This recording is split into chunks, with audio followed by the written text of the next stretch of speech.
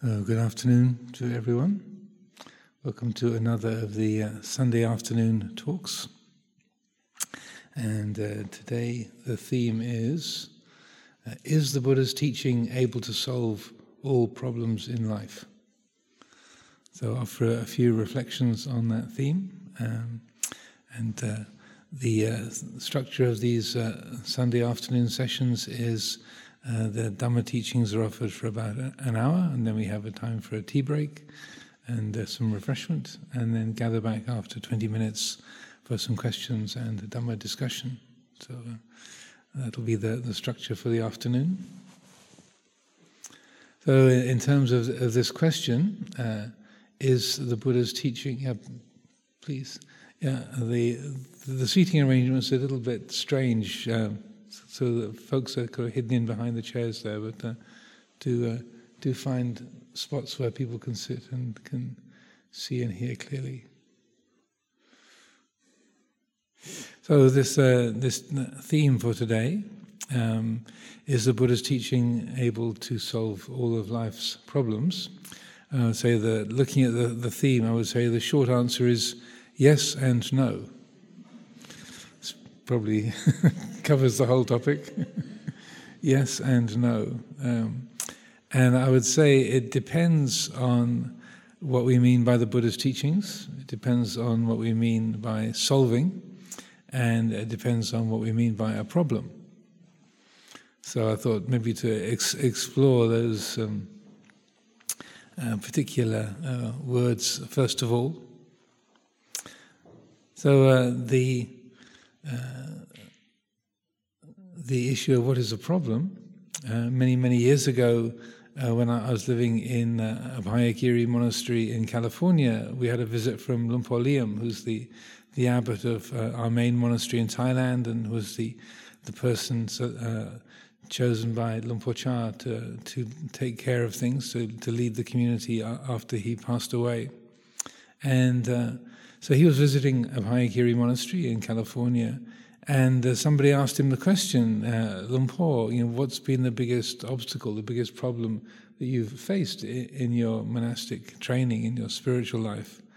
And he started to respond by saying, in the past there was a lot of fear. I experienced a great deal of fear.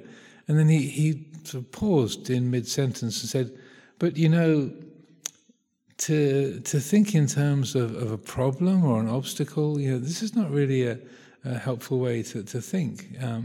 When we call something a problem or an obstacle, then there's an intrinsic negative attitude towards that. Like if it shouldn't be there, or it doesn't belong, or it's something that's got a natural wrongness to it. And he said, rather than thinking in terms of the problems or obstacles, it's much more helpful to think in terms of interesting difficulties or useful challenges. And then he gave the example, as I recall, he said, if you're playing in a football team in your high school, and you only ever play the other local teams in your town or your area, then you don't have to put up a lot of effort, because it's not a big challenge. If you're playing a game against the district champions, the champions of the whole region, then you have to raise your game.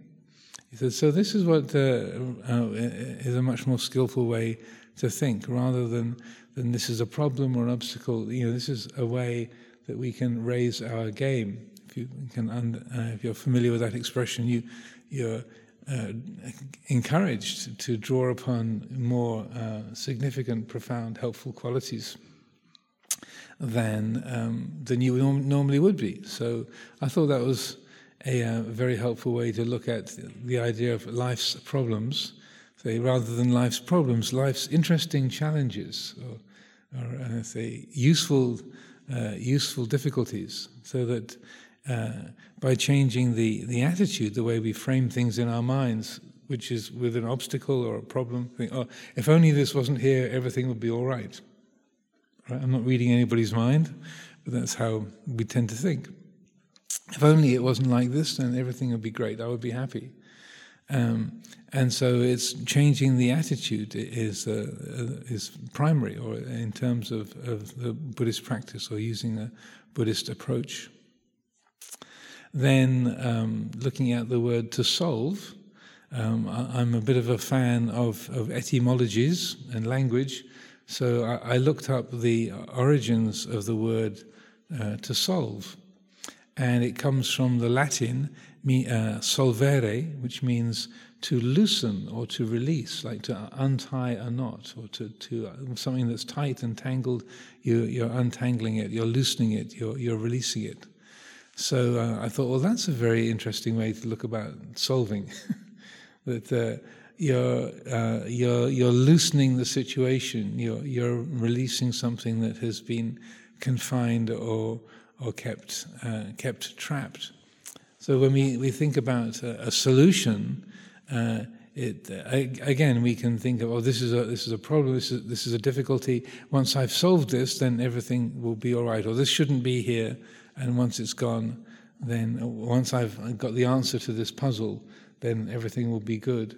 But to look at solving life's problems or life's interesting difficulties by, again, loosening the attitude, releasing them from our habit of grasping. Because to release something is in contrast to holding on, to grasping, to clinging. So to release, to solve a problem, is to not be grasping a problem.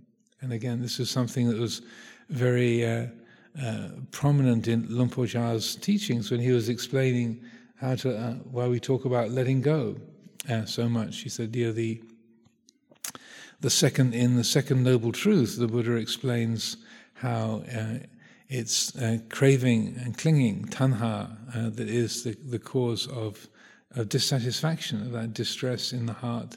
And the way to work with that habit of craving, of self-centered clinging, craving, tanha, is to let go. Pahata banti is to release, to relinquish. So to solve is to let go, literally.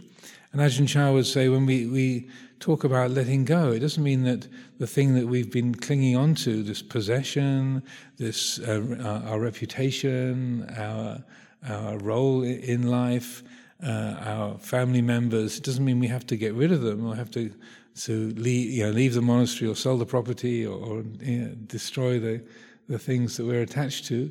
He said, it doesn't mean you have to throw them away. To let go, when you pick something up and you cling to it, then there's tension in the system. Clinging brings stress and tension.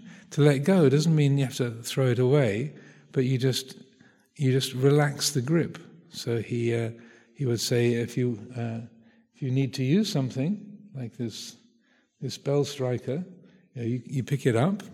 You want to ring the bell. You ring the bell, and then it's done its job. Then you put it down again.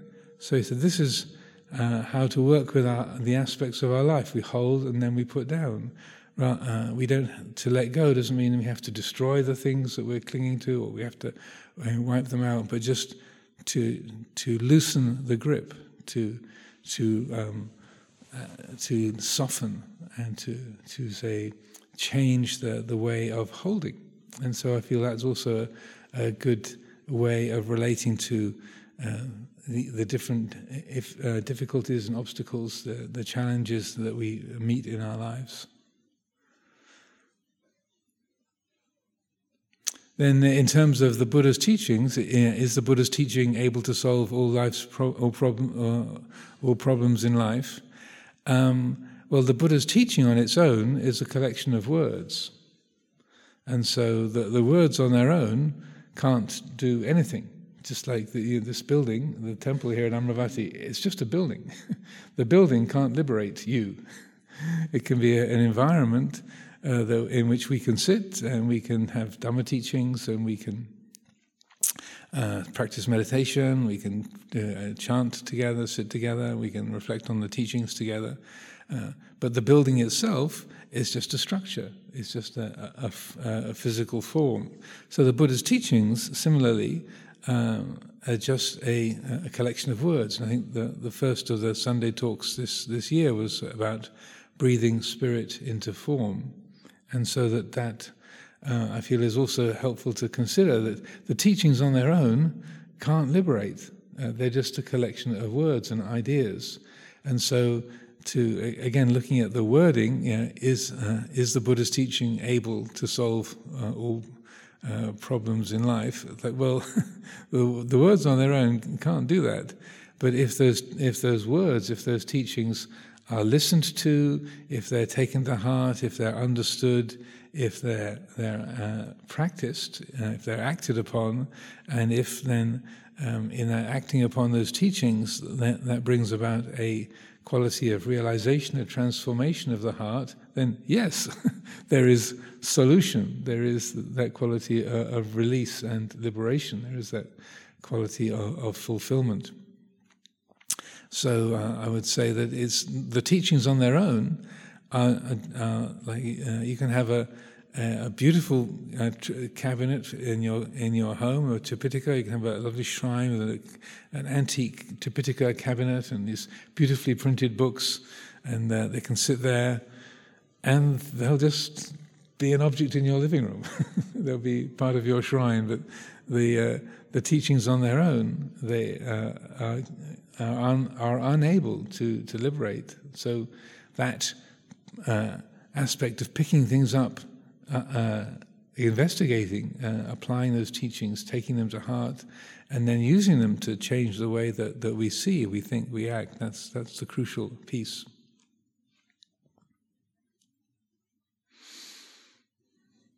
So then, putting that all together, is the Buddha's teaching able to solve all life's problems?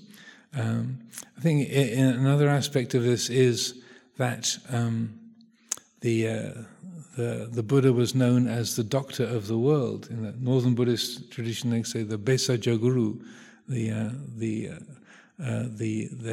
healing teacher. And so that any of you who are doctors, or any of us who've thought about the medical world, realize that no matter how good a doctor is, there is no doctor in the world that can cure every illness. Unless someone would disagree.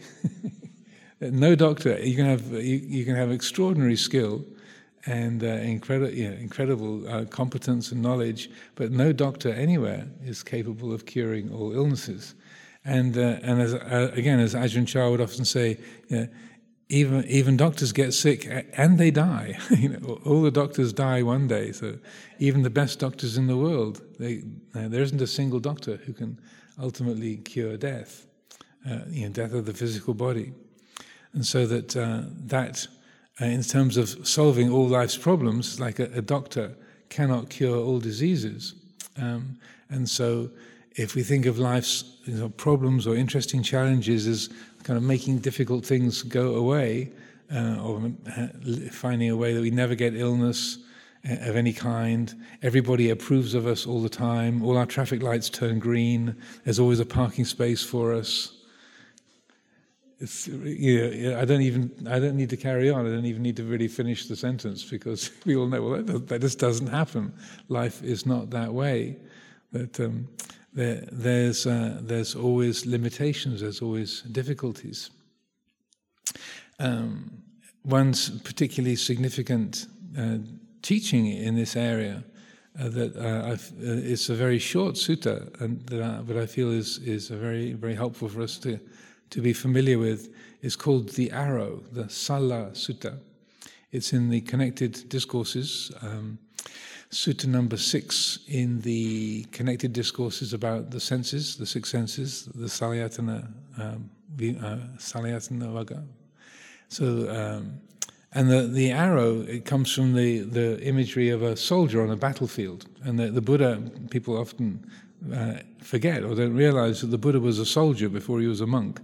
So there was a lot of military imagery in the Buddha's teaching. And so this is one of those instances where he talks about a soldier on a battlefield. And he gives the image of being shot by an arrow. He said that if you think of a soldier on a battlefield, the soldier is hit by the first arrow, and that first arrow is physical pain. He said, there's nobody that can avoid being hit by that first arrow. If you're a living being, there will be physical pain. If you have a body, you have a mind, pain is completely unavoidable. And even he, as a fully enlightened Buddha, he had illnesses, he had physical pain. He when he was elderly, he had chronic back pain. Those of you who are familiar again with the suttas know at the beginning of the discourse about the Buddha's last days, the Mahaparinibbana Sutta, it starts off early on in the sutta with him saying, my body is like an old cart held together with straps and strings, and the only way I can experience physical comfort is to completely absorb the mind into emptiness. And if he was meaning that if he was in ordinary waking consciousness, he was in pain. He had chronic back pain. There's numerous places where he's giving a Dhamma talk like this, and he says he'll turn to his one of his senior monks, like Venerable Ananda or Venerable Sariputta, Moggallana, Mahakassapa, Mahakachana, and he'll say, Ajahn Kongret, my back is paining me. The assembly is still awake. I'm going to go and lie down and stretch my back. You can carry on giving a teaching to the assembly. He didn't say Kongret, but just to use a current day example. So, if I may, we will take that liberty. So, not only was the Buddha fully enlightened and incapable of dukkha, but he also experienced pain and was ready to take action to relieve the physical pain, and didn't mind people knowing about that. That wasn't seen as a weakness or something out of order. Literally, there's not just one place. It's like 6 or 7, maybe 7 or 8 times in the suttas you get that kind of exchange where he says, my back is paining me, the assembly is wide awake, I'm going to go and lie down and stretch my back. Please carry on giving a teaching to the community. So it happened a few times. So I feel that's a very significant teaching, in that you can have so much pain that you need to take action to do something about it, but still not be suffering on account of that. So pain is one thing, suffering is another. So that's where the second arrow comes in. He said the second arrow is the suffering, the agitation, the resentment, the negativity around that pain, wanting it to be over, feeling it's unfair that you're feeling it, resenting the source of it, negotiating, trying to get away from it, worrying about it. All of that is the second arrow. He said the second arrow is completely avoidable. That's something that we can evade. We don't have to be hit by that second arrow. So this is a short teaching, that sutta number 6 in Salayatana Vagga. But it's extremely significant, I feel, because it's saying that, really making it clear that pain is one thing, suffering is another. So we can experience physical pain, and for it to be absolutely not a problem. Last weekend I was away in different places, and I was talking about this theme. It came up in a teaching a meditation day in London. And somebody asked the question, well, wasn't there an occasion when the Buddha was giving a talk, and he said, since Sariputta and Moggallana had passed away, that it seemed like the assembly was empty? And I said, yeah, exactly right. Because in the sutta on the arrow, he only refers directly to physical pain. In this other sutta, which was given at a place called Ukachela, he's giving a Dhamma teaching, and he makes the comment to the assembled community. Says, now that Sariputta and Moggallana have passed away, it's as if the assembly is empty. So he was acknowledging that feeling of loss, or the sense of, it's like this is a change, that there's something missing in the field of perception. So again, he wasn't creating suffering in himself about that, but he is acknowledging that feeling of something missing, something gone, something empty, something lost. And so, again, when we talk about the Lord Buddha, often that we would say, oh, he would never have any kind of painful feeling, or that he would never have any kind of a negative emotion or uncomfortable emotional state. But right there, in the suttas themselves, there's this, in that particular place, I think it's very clearly spelled out, and I feel it's a great strength of the tradition that not only did that happen, that it was recorded, and that it's passed on all these ages later, that it's not considered a weakness or something wrong or something that the Buddha would be embarrassed about, that he's, quote unquote, missing his friends, or conscious of the absence of these long-standing Dhamma companions and people who are so close to him, so important, so near to him in the whole development of the teaching and the community. But he's quite happy to say, oh, look, there's hundreds of people here, but it feels as though the place is empty because Sariputta and Moggallana have passed on. And so again, I feel that's representing the psychological pain, or the domanassa side. There's the dukkha vedana, painful feeling on the physical side, and domanassa is the word for mental, painful feeling, painful mental feeling. And so in terms of solving life's problems, then I think it's helpful to understand that we can have both physical pain and emotional pain, and for it not to be a problem.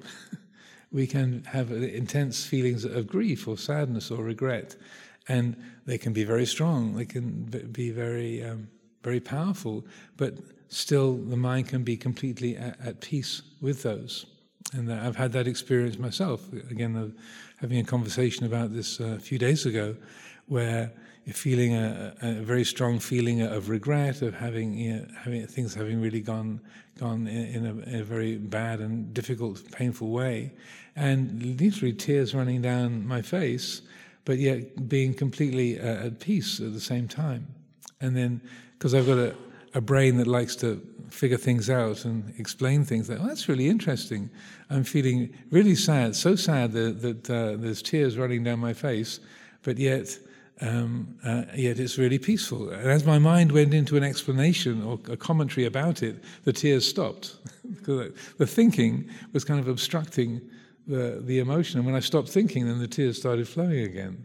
And it was more peaceful to be not thinking, if you can follow that. So it can be a subject for discussion. I thought, that's really interesting. If I don't try and explain it or think about it, then the emotion is stronger, but it's more completely peaceful at the same time.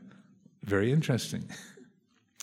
There's also another dialogue, and another helpful dialogue, again, from the suttas, where this very elderly disciple of the Buddha called Nakulapita came to visit him, and this elderly couple, Nakulapita and Nakulamata, according to the stories, they had been the Buddha's parents in more than 500 lifetimes, so they were emotionally very, very close to the Buddha, and they lived in a place called Sumsumaragira, the crocodile haunt.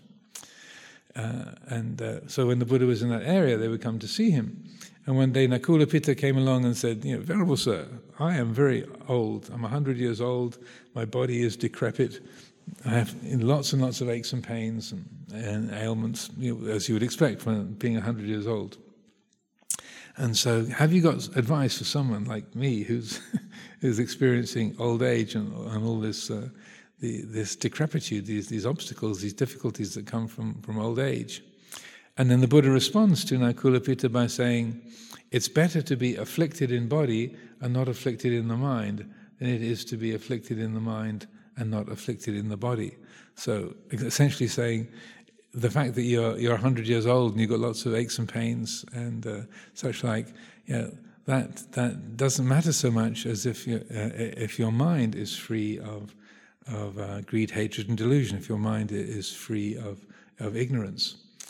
And then he went on to spell it out by reciting the whole of the teaching on not self, the Anattalakkana Sutta. So once again, I feel that's he didn't say to Nakulapita, well, if you play your cards right, you can get born again and have a nice young pain-free body. Instead, he said it's all to do with attitude.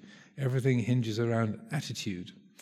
And that if there's a skillful attitude, even if the body is very, very aged, very ill, has lots of aches and pains and ailments, that doesn't have to be a problem. It's the attitude towards it that's the thing that matters. And then in that instance, he gave this extensive teaching about not self. So I feel this is really the key in terms of kind of quote unquote solving life's problems.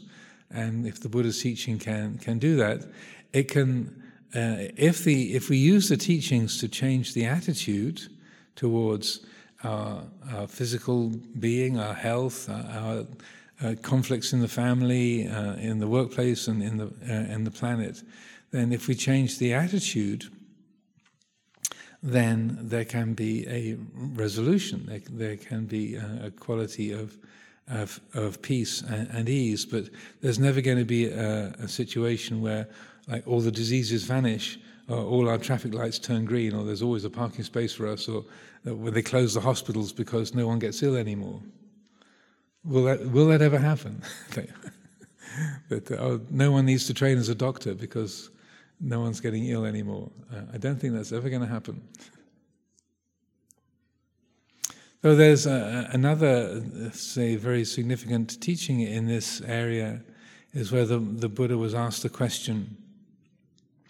This was a dialogue, again, that I like to refer to a lot, between him and a Devata called Rohitassa. And so Rohitassa came to the Buddha one night and said, yeah, before this lifetime as a Deva, I was a yogi, I was a meditator, and I had made this resolution that I was going to travel the world until I came to the place where the world ends. And he said, I made this vow, I'll keep walking until I come to the end of the world. And he said, even though I had great determination and great psychic abilities, I could walk through the air as well as across land and water, still I walked and I walked and I walked, and I didn't pause, and I couldn't get to the end of the world, and I passed away on the journey, and now I've been reborn as a Devata. So can I ask you, is it possible to walk to reach the end of the world? Then the Buddha responds with this famous statement where he said, I tell you, you cannot reach the end of the world by walking, but unless you reach the end of the world, you won't reach the end of dukkha, you won't reach the end of suffering.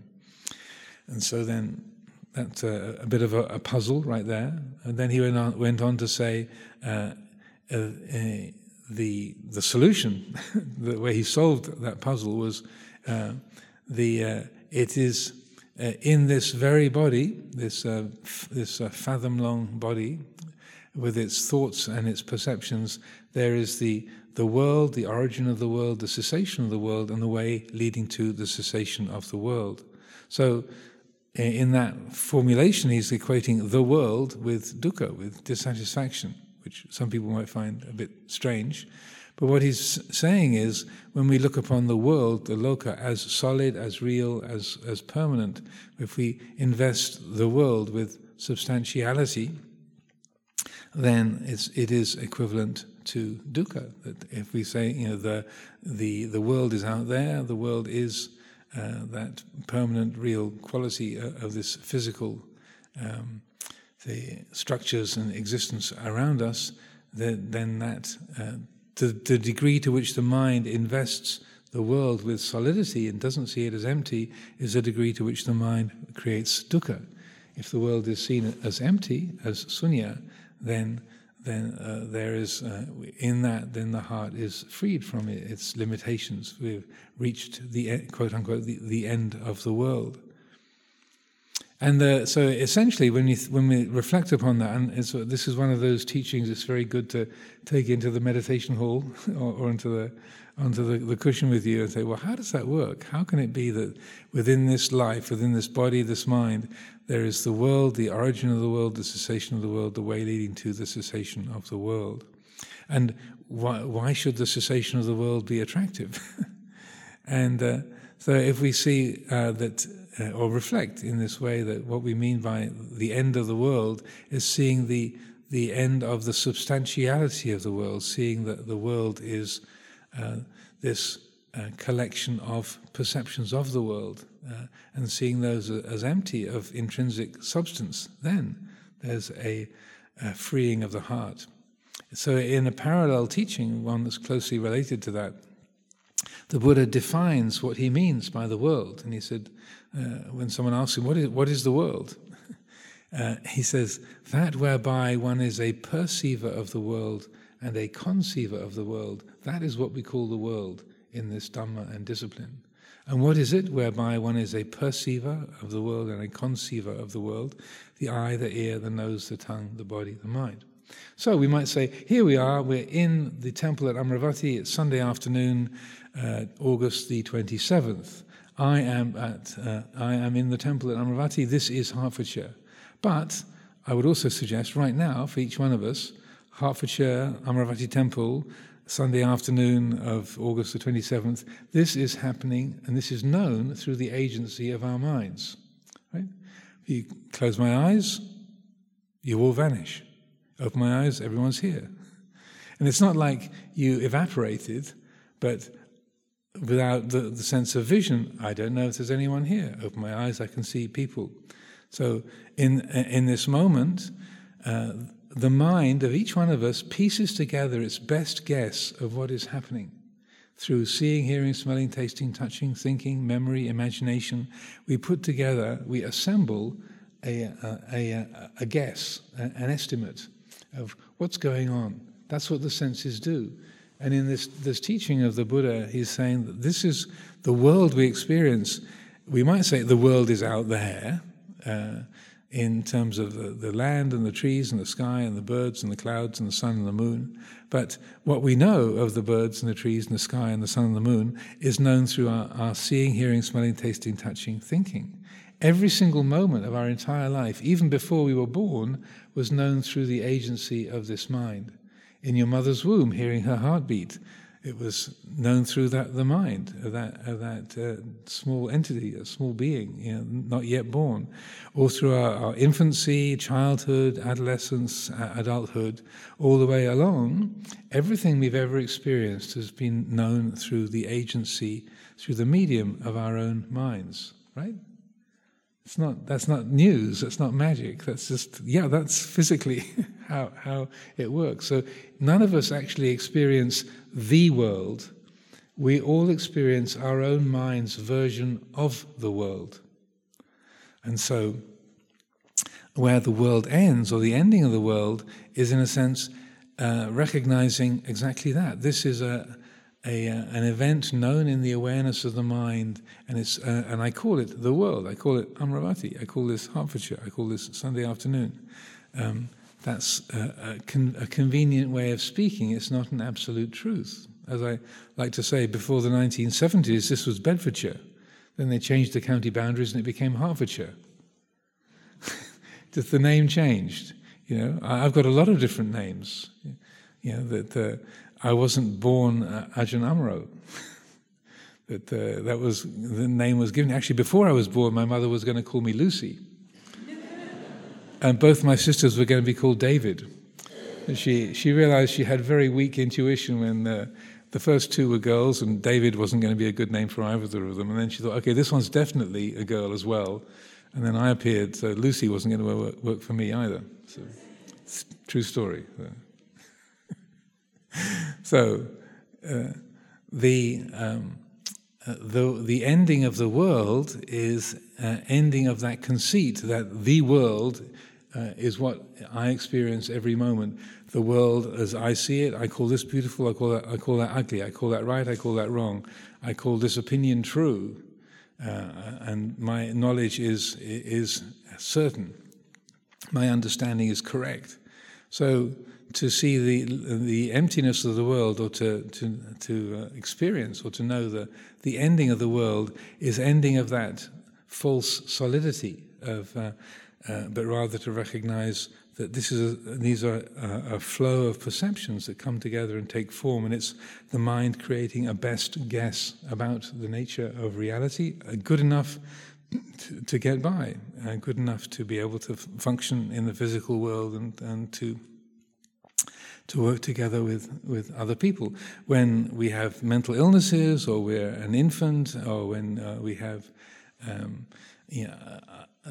diseases and such like of various kinds, where the perceptions are distorted, where we can't see, or our thoughts are scrambled, or we haven't got language developed yet, then it's not so easy to function harmoniously with the rest of the group. For like a little baby, they haven't got language developed, so when they're uncomfortable, they've only got one thing to do. But to let people know, hey, hungry, or uncomfortable, because they haven't got the words to spell it out. So that recognition that the ending of the world, or where the world ends, it's not something bad or terrible, but in the Buddha's teaching, it's something that is profoundly liberating, to see that this is a set of limited and subjective perceptions, and we put them together. So it's just my mind's version of the world. So it's liberating, because it also helps us to harmonize with each other more completely. Because rather than assuming if someone thinks differently from the way that we do that they're wrong or they're foolish, we recognize, well, this is my version of the world. How could it be exactly the same as everybody else's version of the world? So we find a greater quality of respect and humility in relationship to other people.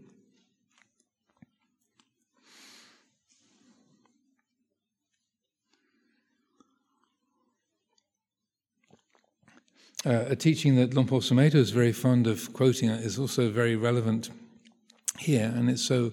What he likes to quote is, it's a passage that you find in two different places in the Pali Canon, and it's both when it's a story involving a Brahma god, and it's kind of related to the question that Rohitassa, the Deva, had about. Can you get to the end of the world by walking? And the Buddha says, no, you can't. You can't get to the end of the world by walking, but unless you get to the end of the world, you won't get to the end of suffering. And in this other teaching called the Kevada Sutta, this monk has been meditating, and this question arises in his mind: where is it that the four great elements, earth, water, fire, and wind, where is it that the four elements fade out and cease without remainder? Where is it? Is there a place, or is there a state of being where the four elements come to an end? And this question rises in his mind, and then because he had some psychic power, then he goes up to visit the devas of the four guardian deities, the four Chatu Maharajikas, and then the Tavatimsa heaven, the heaven of the 33 gods, the Yama Devas, the Tusita Devas, the Devas who delight in creating, the Devas who delight in the creations of others, then all the way up to the Brahma world. And each one of those heavens, they say, oh, this is profound philosophy. We don't know. We kind of ask upstairs, go and talk to the Tusita Devas. Oh, we don't know. Go and ask the Parinimada Vasavati Devas. And they say, oh, we don't know. Go and ask the Brahmas. They're profound, they're wise, they're great beings, they will understand. And he gets to the heaven of Mahabrahma, and he arrives there and talks to some of the Brahma deities there, and they say, oh, well, we're members of the court of great Brahma, but this is profound philosophy. We can't possibly answer this. You'll have to wait for the great Brahma himself to come along and answer this question. And so if we're lucky, then the Brahma will appear. Maybe Brahma will be able to answer your question. And so then eventually a light appears, and Mahabrahma manifests.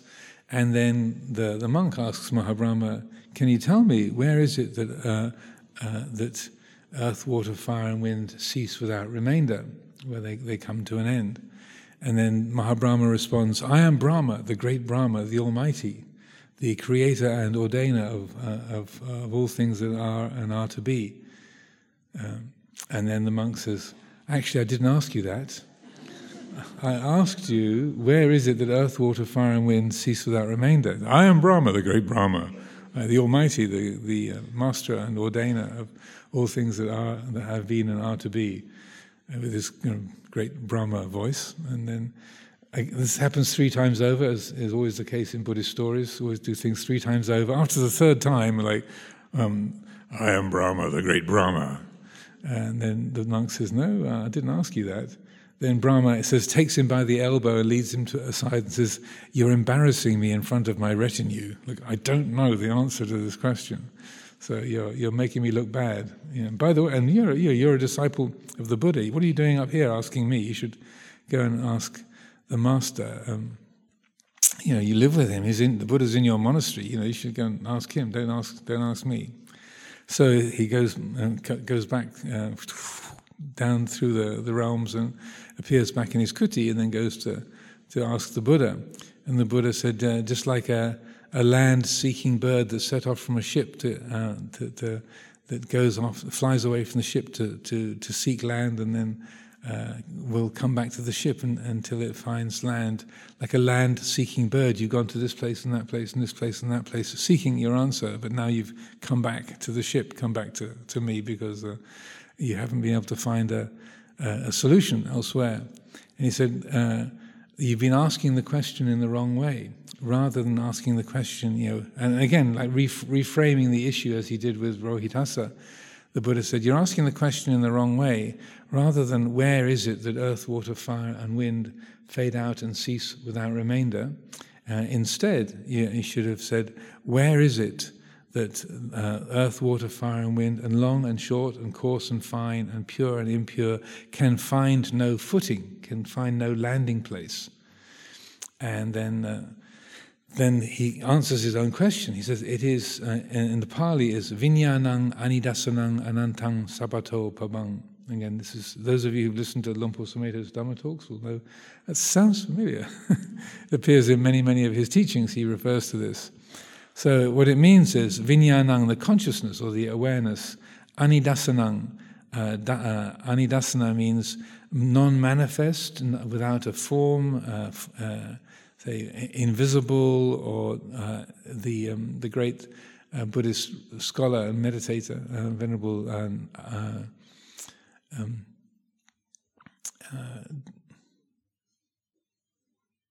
I forgot his name now. Nyanananda, Venerable Nyanananda in Sri Lanka uses the word non-manifestative. It's non-manifestative, so this kind of awareness has no physical form. It is invisible. So it's a kind of awareness. It has no form, no shape. Anantang means limitless, infinite, boundless. Sabato Pabang can mean a variety of things, but the main meaning is radiant in all directions. Sabato, Saba means all. Pabang, so radiant in all directions. So that which is bright in all dimensions. Vinyanang Anidasanang Anantang Sabato Pabang. So the consciousness or the awareness which is formless, limitless, and radiant in all dimensions. That there it is, that long and short and coarse and fine, earth, water, fire, and wind can find no footing. This is where they all come to an end. They are all held in check therein, nirujjati. They are checked. They stop right there, or they have no landing place. They have no traction. So in terms of solving life's problems, quote unquote, going back to our theme, that not giving life's so-called problems a landing place, not creating problematicness, it's not a very long word, out of having illnesses, having arguments in the family, having political leaders who are less than inspiring, having social problems in our own lives and the lives of people around us, the issues of climate change and degradation of the environment and so on, all these very significant and important issues that are aspects of our living world. The not giving them a place to land doesn't mean switching off and spacing out and saying there's no landing place, the world is empty, it's not me, not mine. It's not a kind of rejection or a a kind of subtle aversion or a dismissal of the challenges that we meet or the aspects of life around us, but rather it's loosening the grip, not clinging, not grasping, not giving them a place to land. They're still there, but they're not given a place to land, which means that they're not grasped at or identified with. Like the Buddha said to Nakulapita, explaining that being unafflicted in mind is the same thing as not taking the aches and pains of the body and illnesses and limitations of old age as who and what we are. To see the body as this is not me, this is not mine, this is not what I am, this is not myself. So that and why that sentence appears so often in Luang Por Sumedho's teachings, it's really the spelling out the core principle of awareness, awakened awareness that he talks about and explains and illuminates so regularly.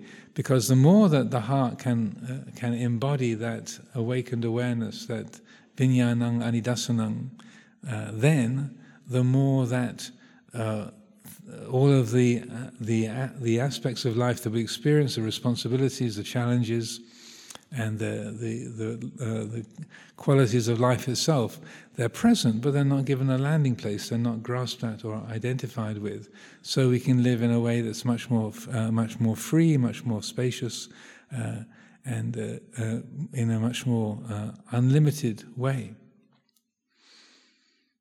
One of the other things about in considering this issue that I feel it's important to consider is, again, if we look at the life of the Buddha, when he was confronted with difficulties, or there were kind of quote unquote problems in his world, that it's very instructive to see how he handled difficulties.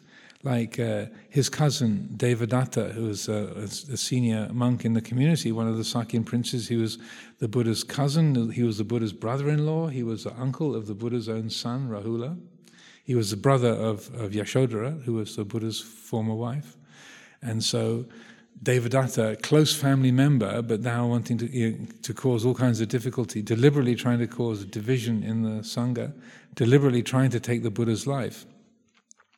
So the way he handled Devadatta and his attempts at murder and attempts at causing division in the Sangha is very, very significant. That he doesn't just use his psychic power to stop Devadatta from doing anything. He doesn't. Even when Devadatta's deliberately trying to cause a schism, a division in the community, he doesn't immediately try to stop Devadatta from doing that. He could almost certainly read his mind and see what Devadatta was up to. He didn't come down in a heavy way or try to intervene. He let Devadatta make his own mistakes. When Devadatta was rolling a rock down the mountain to try and kill the Buddha with a rock, the Buddha didn't use his psychic power to kind of to whisk the rock away. The rock broke apart on the side of the mountain, and a shard of stone cut the Buddha's foot, and it injured him quite badly, seemingly. But so he let Devadatta make his own stupid mistakes, and repeatedly in many different instances. And so there's quite a number of situations like that. One of another well-known story is when he was walking through the countryside with his attendant bhikkhu called Nagasamala, his upatak, his attendant. And this is just the two of them walking through the countryside together. And they're on their way to Rajagir. And they come to a fork in the road. And the Buddha takes the right-hand fork. And Nagasamala, his attendant, says, "Venerable Sir, excuse me, but this is the road to Rajagaha." And the Buddha says, "No, Nagasamala, this is the way we should go." And again, happens 3 times over. I said, "Venerable Sir, I know this road well. This is the road to Rajagaha." The Buddha said, "This is the way we should go." And then again, this is 3 times over. And then Nagasamala says, "Well, Venerable Sir, you go your way, I'll go mine. Here's your bowl and your robe." and he literally gives the Buddha his own bowl and his own robe to carry and goes off down what he thinks is the right road. He goes down that road and gets attacked by a bunch of dacoits, gets beaten up, and his robe's torn, his head, his bowl broken, and so on. So then he drags himself back through the countryside and rejoins the Buddha. Said, "Venerable Sir, terribly sorry, Venerable Sir."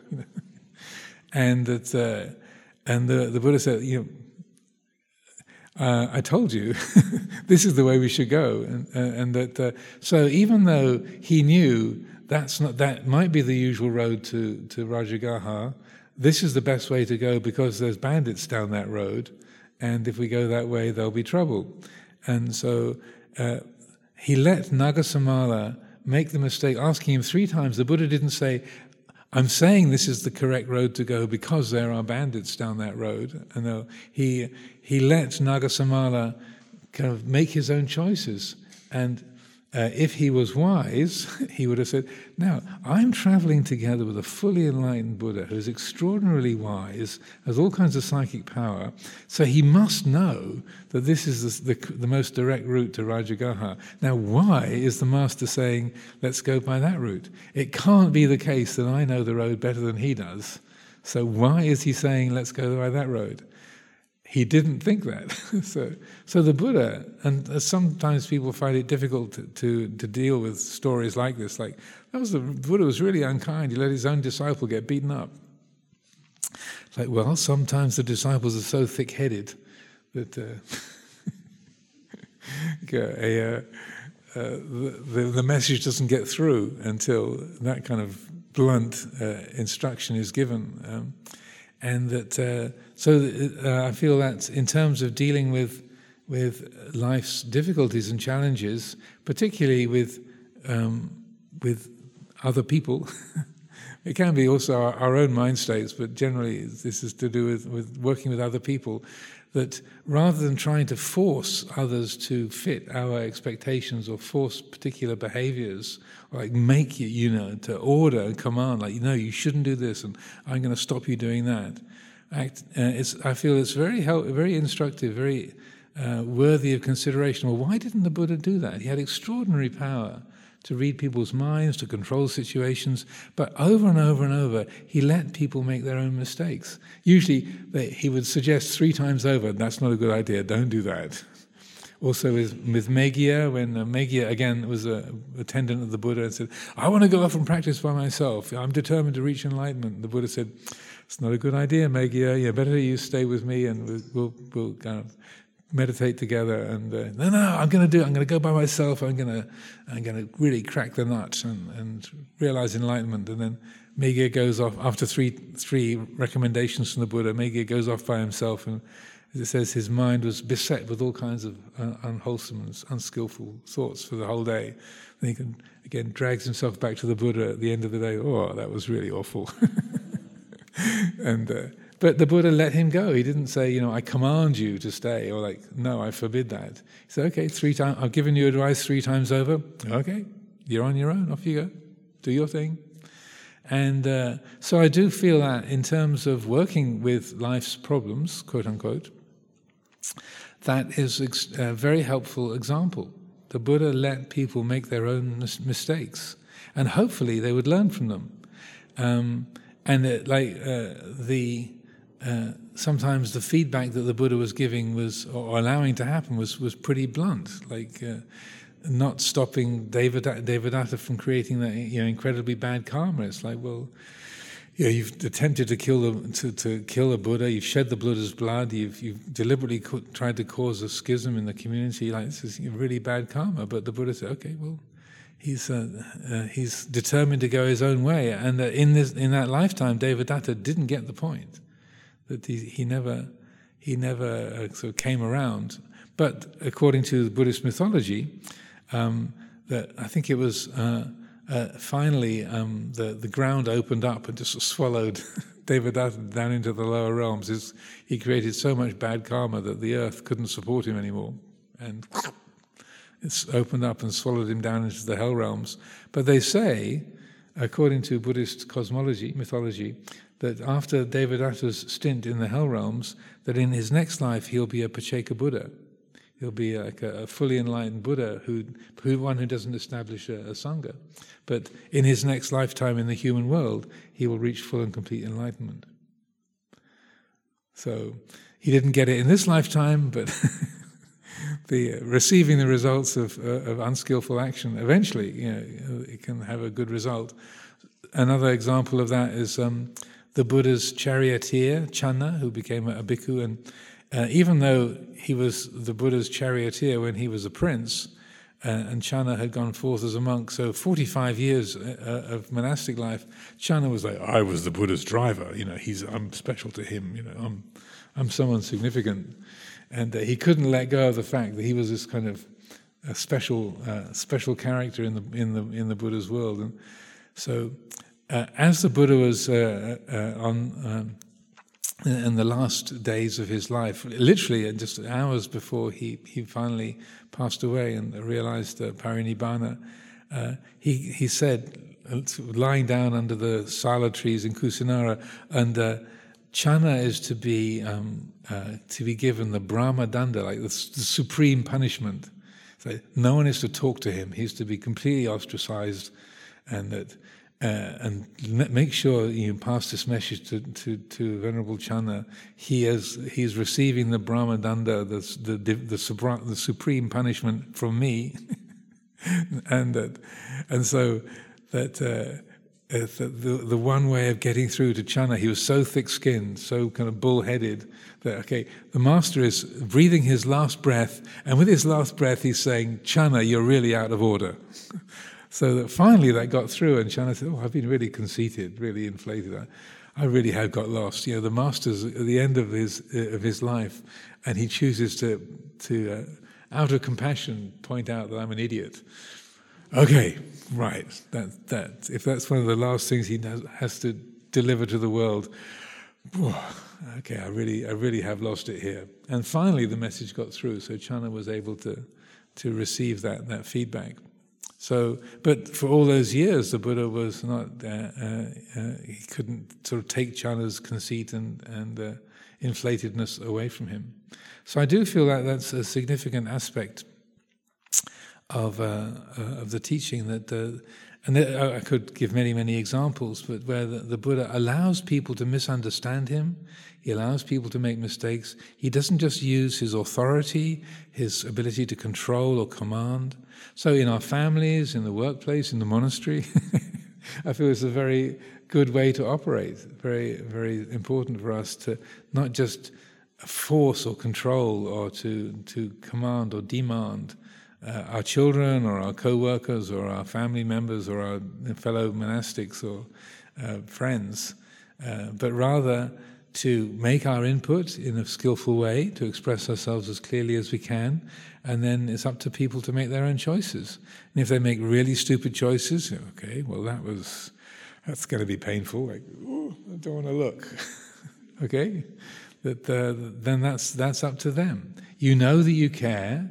You're confident that you care, but it's up to them. People make their own choices, and hopefully they learn from the results. Sometimes, like Channa, it takes 45 years, or like Devadatta, it's going to take a long stint down in the lower realms. But sometimes letting people make their own mistakes and receiving the painful results, that's the most compassionate thing that we can do to work with life's difficulties. So, in response to that question of is the Buddha's teaching able to solve all life's problems, I would say if the Buddha's teaching is practiced and the truth of it is realized directly and embodied in our lives, then the problematic nature of life can end completely. Doesn't mean you'll win the lottery or all your traffic lights will be green, that you'll always have a parking space and everyone will like you and approve of you all the time, but it will not be problematic anymore. So I offer these thoughts for consideration this afternoon. So now it's time for some refreshment. Please, should have magically appeared out in the cloister. I think that's what was happening last time. So, and then we'll gather back together at 20 past. We'll ring a bell and gather back at 3:20. And if you have questions, save them for the question period. Don't come up now and say, Ajahn, can I ask you a question? Save it for when everyone's together.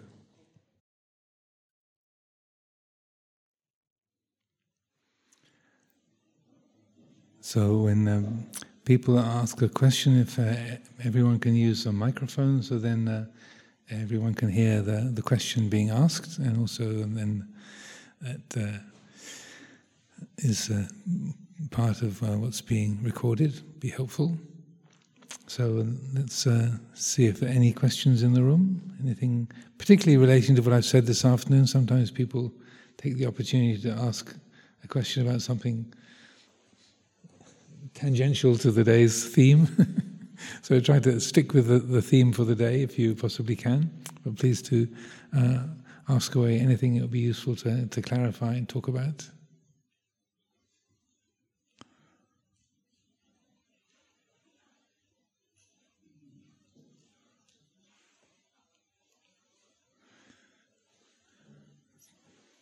Everyone is free of doubts? No? Okay, go ahead. Go grab the microphone.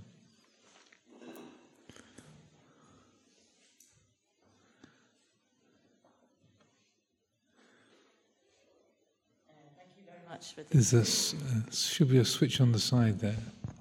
That's it. If you slide it upwards. Thank you for the talk. Yes, very good. It is slightly tangential, so I was just wondering how the suttas were kind of put together. Were they directed by the Buddha? Would the Buddha be saying to Ananda, write this down, and then how then they were disseminated after that? If, obviously it wouldn't have been printed, and maybe people wouldn't have, read. The literacy rates would have been quite low in those days. So it's slightly tangential, but I was just wondering, all the lessons that were learnt, how that came into sort of a wider view.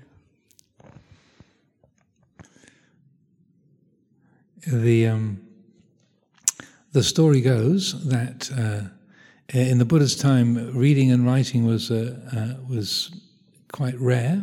There was reading and writing in the Buddha's time, but it was a very limited number of people who had those abilities, and so that there was also because the people who could read and write would either be in the business world or in the sort of religious professionals like Brahmin scholars and such like, and so.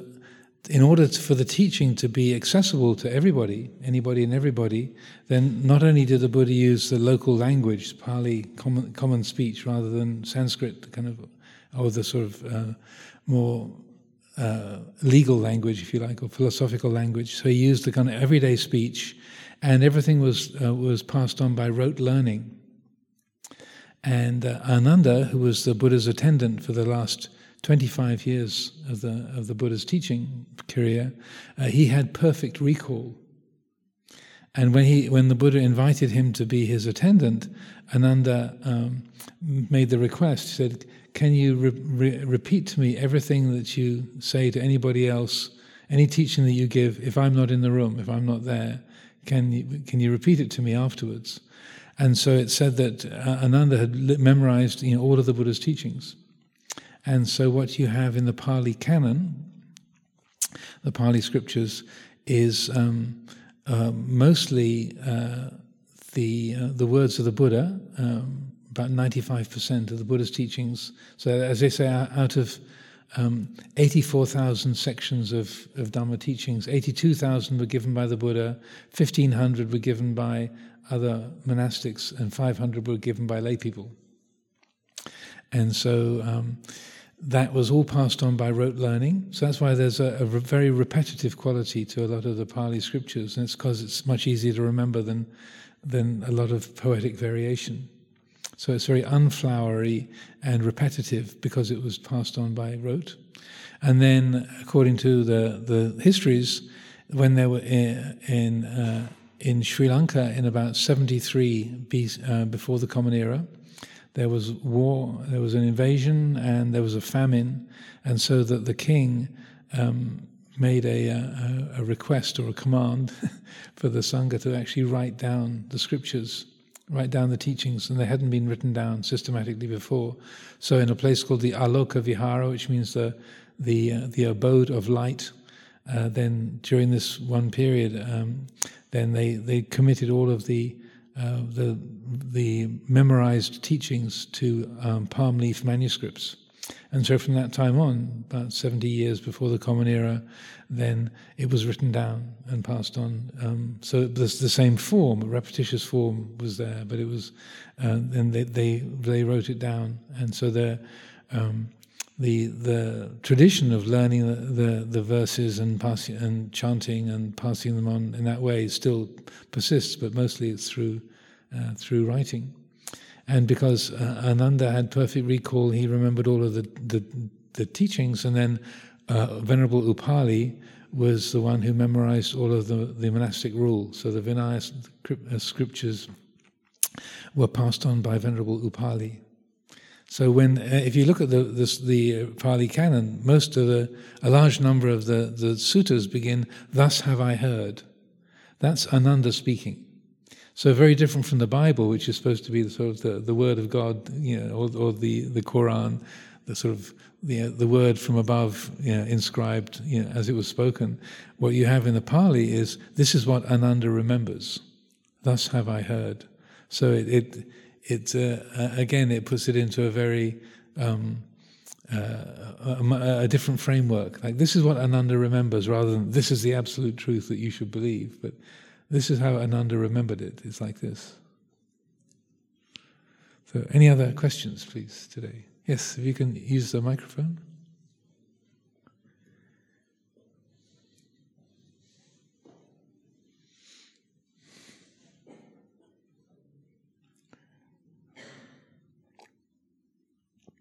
If you slide the switch upwards. Oh, hello. My wife and I did a spell in Tibetan Buddhism, and they have a lovely little adage that says, if you can change your conditions, then change them. And if you can't change your conditions, then just accept things as they are. And really, it's a common sense idea of, with Buddhism, you use your common sense. And if you're born into poverty, then you accept that and you try and be happy. And if you're rich with lots of problems, you say, well, this is a curse I have to live with, and I'll try and live like poor people. I don't know if that contributes, but thank you for listening. Thank you. Yes,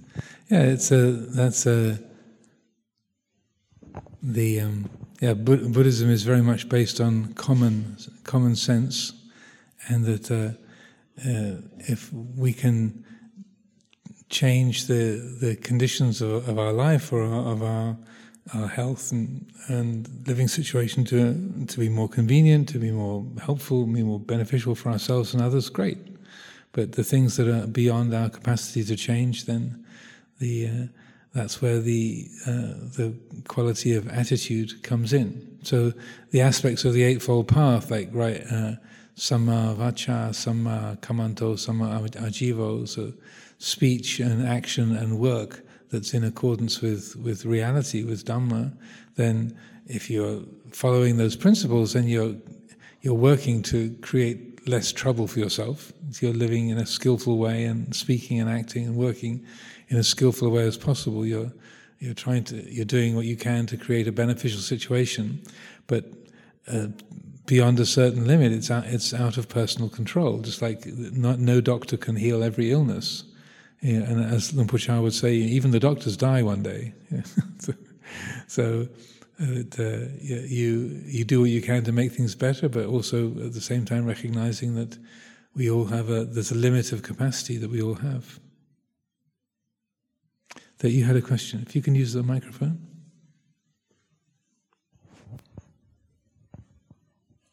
Thank you. I was thinking about what you were saying in terms of there is the suffering, or there is the first arrow, and then there is the attitude that we take, which is what creates the suffering, actually.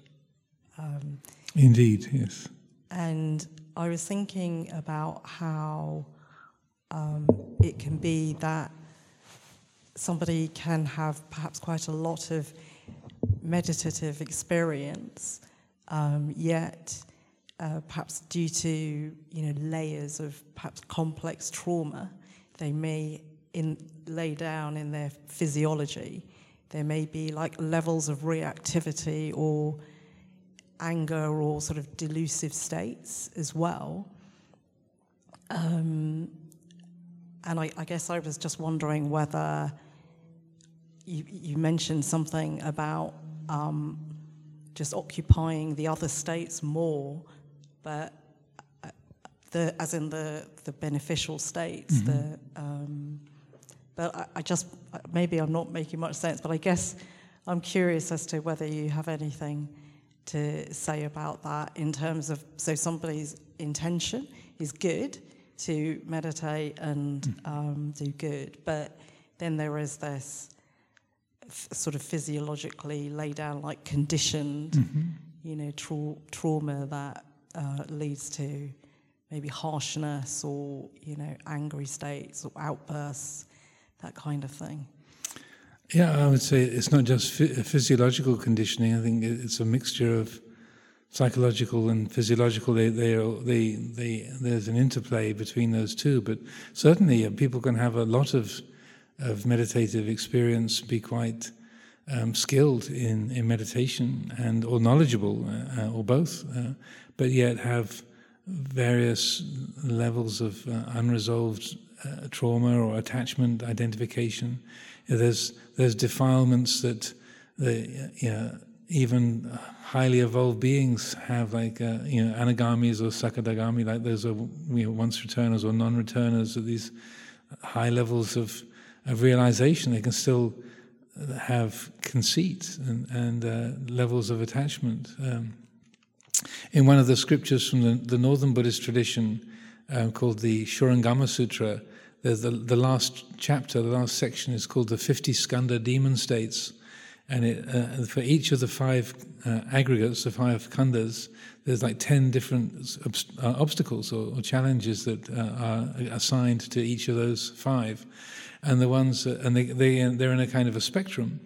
And so the most refined ones in the relating to the Vijnana Khandha, the consciousness group, they're kind of the problems that once returners and non-returners have, that they can still meet with obstacles. Say like someone who is an anagami, a non-returner, they might have lots and lots of disciples, so they might have a reputation as being incredibly wise, and they might really relish the fact that they are admired, or they're proud of the fact that they've got lots of people coming along to their teachings, or they have very wealthy supporters who want to build meditation centers for them and so on. And it says, this is something the mind can be prone to. So even as there's a genuine high level of realization, there can be that, lots of people came today, that relishing. And it's a very, very useful sutra because I find, and it's closely based on a number of the sutras from the Pali and principles like the defilements of insight, the vipassana upakilesa, and what they call sanya vipalasa, the wrong grasping of perceptions, which talk about similar delusions or difficulties that arise from meditation and spiritual development. So it's a different way of framing a lot of those same conditions. But in the Shurangama Sutra, there's this phrase that's repeated over and over, which is, if they know it's a state, it's a good state. If they don't know it's a state, they are bound to fall. So if you see that look, lots of people came today, yes. And if the mind recognizes, well, that's an inflated attitude, then it doesn't have any bad result. It's not being given a landing place.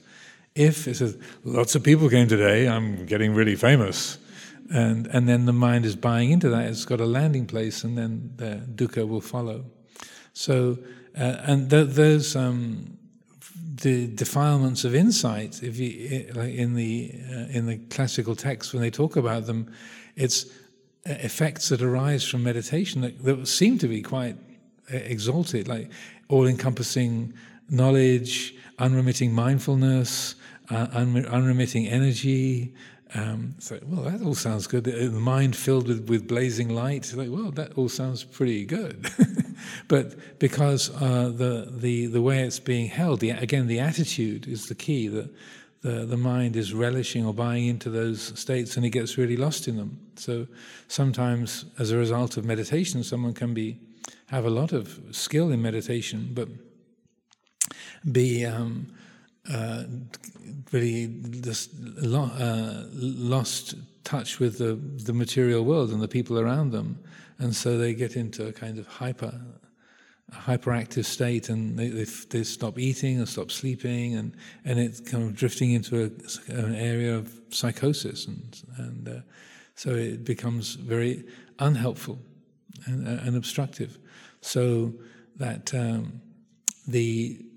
that quality of attitude, how the mind is holding the particular experiences or levels of realization and such like, that's always the key. And that if there is any kind of powerful realization or meditation experience, or then as long as the mind is holding that in a context of anicca, dukkha, anatta, it's unstable, it's uncertain, it's unsatisfactory in and of itself, and it's not who and what I am, then that helps those states to be integrated and to develop in a good way.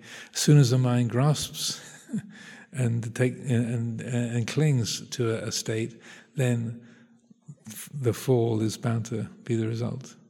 So I hope that's helpful. So, okay, one from him. And then maybe a question from this side. Everyone here is free of doubts on the south side of the temple is completely beyond doubt. Thanks. Yeah, go ahead. Sort of related question. So if there wasn't terms like trauma or depression or psychosis in the Buddha's time, can all those things in Buddhist understanding come under an umbrella term of delusion? There's a good question. There's some parallels. Some are sort of woven from the sort of Western psychology. It's interesting that Freud used the word ego as in a very similar way that the Buddha used the word atta. It's like ego in Latin means I am. So it's not like a real permanent personal self, but as I understand, what Freud meant was this is the I am feeling. Probably there's a few psychologists here who can correct me, but in the dim distant past I did do a degree in psychology, but it's a long time ago. But yeah, so that Freud used ego, or the ego, as referring to the I am feeling, not as a sort of an absolute permanent sort of independent entity, but the I feeling, which is very close to the Buddha using the word atta, like it's the I feeling. Etang mama eso hamasmi eso me atta. This is mine, this is what I am, this is myself. Is that the self feeling? Depression, again, there's some resonances, not exact parallels. I would hesitate to say they're exactly, but the word domanassa is painful mental feeling. And so that using meditation to work with depression in the Western psychological language, in Pali it would be learning to work with domanassa, that painful mental feeling. Somanassa is pleasant mental feeling. So it's there is a relatedness, but I wouldn't say it's exactly the same.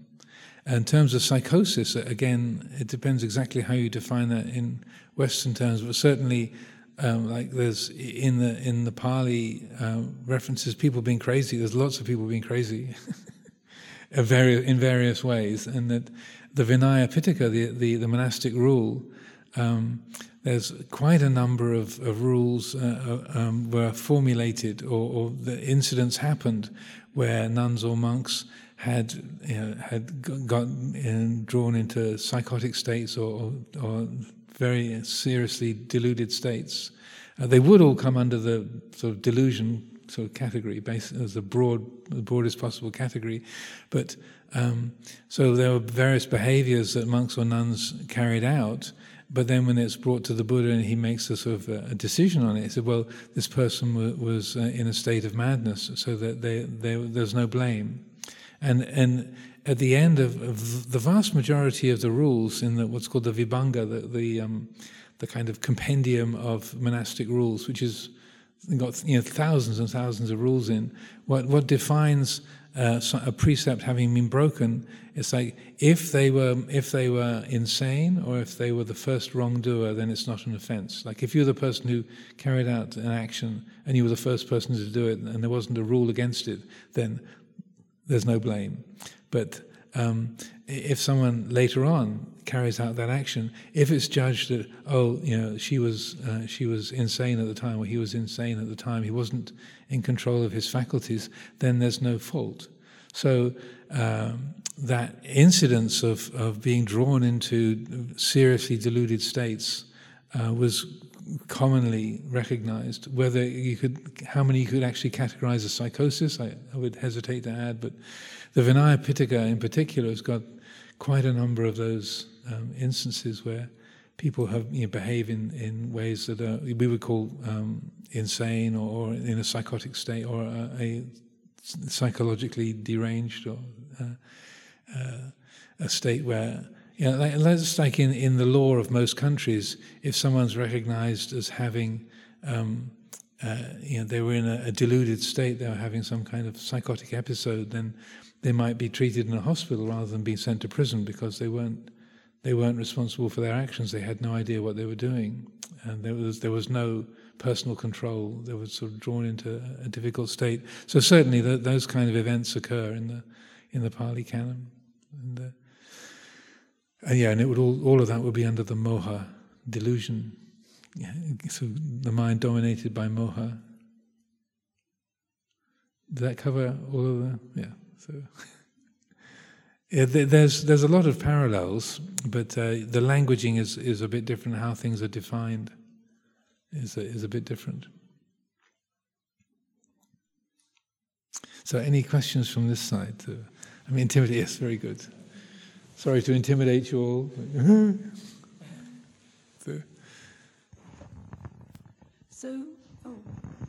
Yes, it's on. It's on. So, yes. When you speak about delusion, I've discovered that, I'm aware that there is awareness that when I think back to the way I used to think, I think of Hiri and Ottappa, but as an ex-Catholic, I kind of shy away from shame, but I feel acutely embarrassed when I think back to the way I used to think about things, and I have a kind of forward embarrassment because I know I'm going to realize one day about me now. A preemptive embarrassment. Exactly. And I'd welcome your comments and how that links to Hiri and Ottappa. Thank you. That's a novel. That's a new item in the lexicon of preemptive embarrassment. I'm sure I will be embarrassed about things in the future that I'm not embarrassed about yet.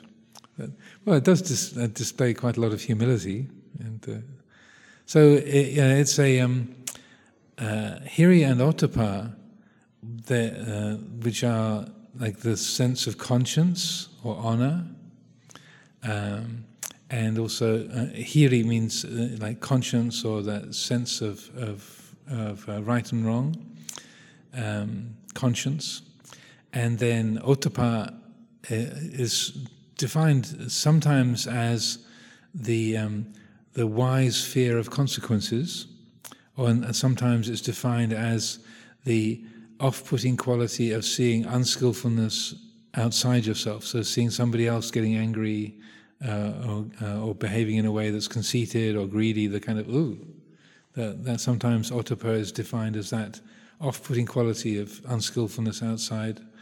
So there's different ways that it's defined.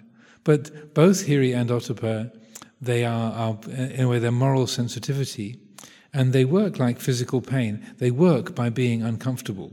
That's how physical pain does its job. It protects the body by being unpleasant. So you've damaged your hand by burning a finger.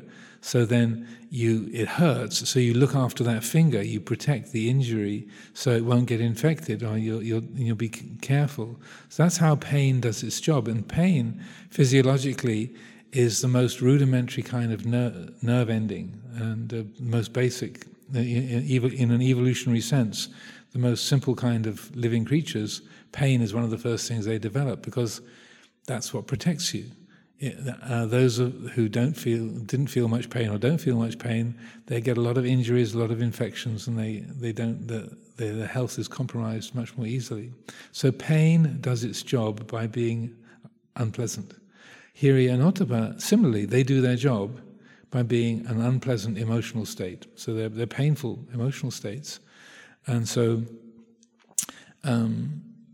As someone who's formerly a Catholic in the States, I'd learnt a phrase from someone who's from a Polish family, a Polish Catholic family, that they say you can take the girl out of the church, but you can't take the church out of the girl.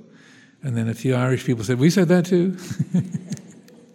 There was a wide agreement within the Catholic field. That was a common phrase. But it's talking about the power of conditioning. And so if we can tease apart the selfing element, then Hiri and Ottappa, that sense of regret, when we were thinking back to things that our own actions, our own choices that have had painful consequences, it's painful to remember, but that pain doesn't have to be turned into a personal possession or who and what we are. It's just, here's the cause, here's the effect. Ow. That's it. It's a natural process. We don't have to take it personally. So that's very difficult to do when you have like a lifetime of conditioning. But in essence, with using wise reflection and mindfulness, the mind can be trained to reshape the attitude in that way. That yes, looking at that was unskillful action and it's got a painful result. If somebody else had done that, I would feel the same way. That was stupid to do.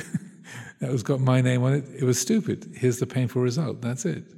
Don't have to add. You're not pretending that it was good or it was right or worthwhile, but it was a foolish mistake, and here's the result. It's painful, and so then it's much easier to learn from the painful results of those actions if it isn't tangled up with me. I should. I shouldn't. I am. I don't want to be, and so that. The more that the self element is let go of, and then Hiri and Ottappa can be seen as spiritual strengths, which is what they are. Like in Buddhist psychology, the more spiritually developed somebody is, the stronger Hiri and Ottappa are. You don't get more kind of blasé, but it gets more and more painful if anything that's unskillful is done. Is like. And so, or more and more kind of off-putting. And so it said, in one particular pair of teachings, when the Buddha's talking to some wanderers from different spiritual groups, and they're asking him about what's the nature of an arahant, how does an arahant live, or what are the attitudes of an arahant, or how do they behave? The Buddha says, an arahant is incapable of deliberately taking the life of another being. They can't do it. That the hand cannot move to squash the mosquito, or that action can't be taken. The tongue cannot form a lie. It's like it won't. The speech just won't go there. It's not they're following a rule and they're keeping it. It's just like they can't do that, which I feel is a very, very interesting understanding of the precepts. It's rather than sort of moral prohibitions coming from on high, but rather, if your heart is truly awake and in tune with its own reality and the reality of all things, then it's impossible to tell a lie. It's impossible to take the life of another living being. That's the natural disposition of the awakened heart. So the precepts are a way of establishing the behavior, so to encourage the development of the heart to match that. It's like you're adopting the behavior, and the Buddha also says that in other teachings. He says by keeping the 8 precepts on the observance days, that then lay people are, quote unquote, living as the arahants do, and that it will be there for their long-lasting benefit and happiness. So it's a very different way of looking at do's and don'ts. That the more your heart is awake and attuned to reality, then there's no interest or ability to hurt anybody. You can't tell a lie. You're not interested in distraction or indulgence, and so on and so forth. There's no movement in that direction. So that then is a way of changing the perception of morality and the sense of sin, or I'm a bad person, or and then your preemptive embarrassment. That what you might feel embarrassed about what you in the future, how you do things now. I'd say, well, do the best that is possible to do in taking the self element out of that. Like saying, recognizing, well, when this moment is looked back upon, there might be some ways that it can be seen. Oh, that could have been done better, or that's had an unfortunate result. Okay, and then that can be learned from, but it doesn't have to be turned into who and what you are. It's always the I, me, mine element that is the troublemaker. I mentioned Meghiya and the Buddha's dialogue with Meghiya. When Meghiya went off to meditate by himself and got caught up in all kinds of trouble and confusion. When he came back to the Buddha at the end of that day, and the Buddha gave him advice, one of the end of the teaching that the Buddha gave him, the words he said were to develop the insight into impermanence, to uncertainty, into anicca. That leads to the realization of not self. And then he says, and the ending of the conceit I am, that full development of the insight into anatta, the ending of asmimana, conceit of I am, so that is nibbana here and now. So in terms of practicing with these kind of things, then bringing the attention to how much I, me, and mine is woven in, and then making the effort to let go, to release, to loosen, to the attitude around self. And when one of the simple techniques, again, and this is somewhat borrowed from Gestalt therapy, going back to Western psychology, where they call it the two-chair practice. So that I was at Esalen Institute in California, where someone was describing this to me.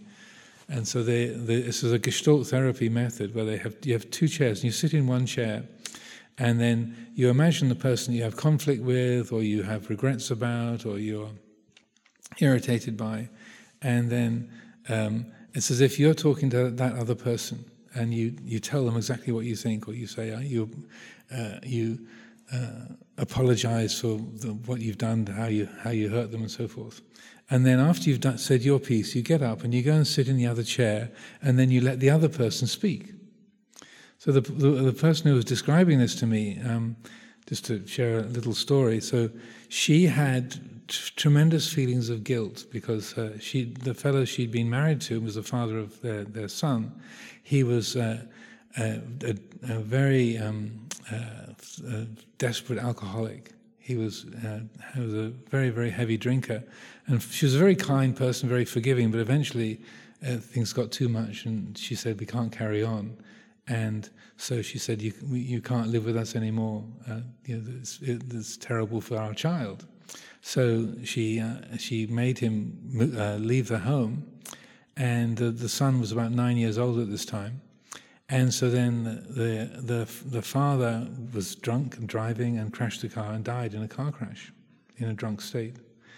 And so then she felt terrible, like I kicked him, quote unquote, I kicked him out, and then he had this car crash when he was drunk and he died, and it's my fault.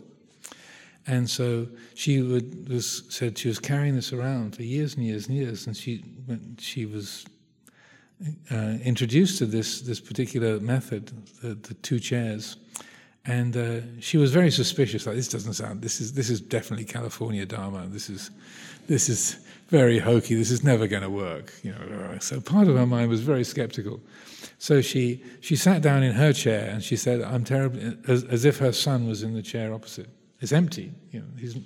So she then says to her imagined son, "I can't apologize enough. It was because of me. I got impatient with your dad and kicked him out, and he got drunk and crashed and died in a car crash. And so from the age of 9, you didn't have a father, and I can't bring him back. And I feel terrible that you had to grow up without a dad because of me." And then she did that whole piece. So I'm sorry if this is difficult for any people to hear, but I feel it's a very useful story. So then she got up from her chair and sat in his chair, and then she said, "I hardly even sat down. I scarcely had I sat down, and then this voice appeared from me saying, 'What are you talking about, Mum? It wasn't your fault. Dad was drunk, and it was his doing. It wasn't anything to do with you. He's responsible, not you. Don't beat yourself up.'" And she said she heard her own voice saying these words. So part of our brain is going, "This can't be happening. This sort of thing doesn't work." But it did, and that she, in a way, there was a method that helped to open her up to kind of what she already knew underneath, but because of the surface level criticism and guilt and self-aversion, her own intuition that, in fact, it really wasn't her responsibility, and that she should forgive herself. It was in the system, it was sort of below the surface, and this particular technique helped to bring that out. And so we can use that in a pocket version in the meditation. So if Pat was your friend and she came to you and said, "I'm a terrible person, I've done all this stuff which is completely unforgivable, and it's because I've done this, and this. I'm a horrible person." And then, if your friend Pat came to you and said that, then what's your immediate feeling? And every time it's forgiveness, compassion. Don't be so foolish. You're fine. You're a really lovely person. Instantaneously, I'm not reading your mind, but I would say, instantaneously, the heart goes to, don't be so hard on yourself. It goes to compassion, kindness, forgiveness, every time. And I've described that practice to people for more than 30 years. And no one has ever said, "Well, actually, what comes to mind is, yeah, you're really out of order. And I was been meaning to tell you for a long time, you're really..." No, it's never the case. It's always that immediately, without a second thought, goes to compassion, forgiveness. And so that's the clue. If she was your friend, you would be instantaneously, without a second thought, forgiving. So, translate that back and say, okay, and also using the teachings on not-self, let's bring that back home and say, okay, what does that say about the attitudes that I've been carrying around about how awful, how unforgivable, how terrible, and so on. And you can much more easily find that place of natural compassion and forgiveness in your own heart. So I hope it's okay to share that, but I do feel it's very useful advice and very effective way of rejigging one's attitudes. So sometimes Buddhism can borrow from Western psychology too. So I see 4 o'clock has come around, so I think that's enough for today. Next weekend, I'll be also offering another teaching on self-sabotage. Self-sabotage, not how to self-sabotage. Maybe pick up some tips. effective self-sabotage for beginners. Yeah. But that'll be the theme for next week. So. Please have a good day.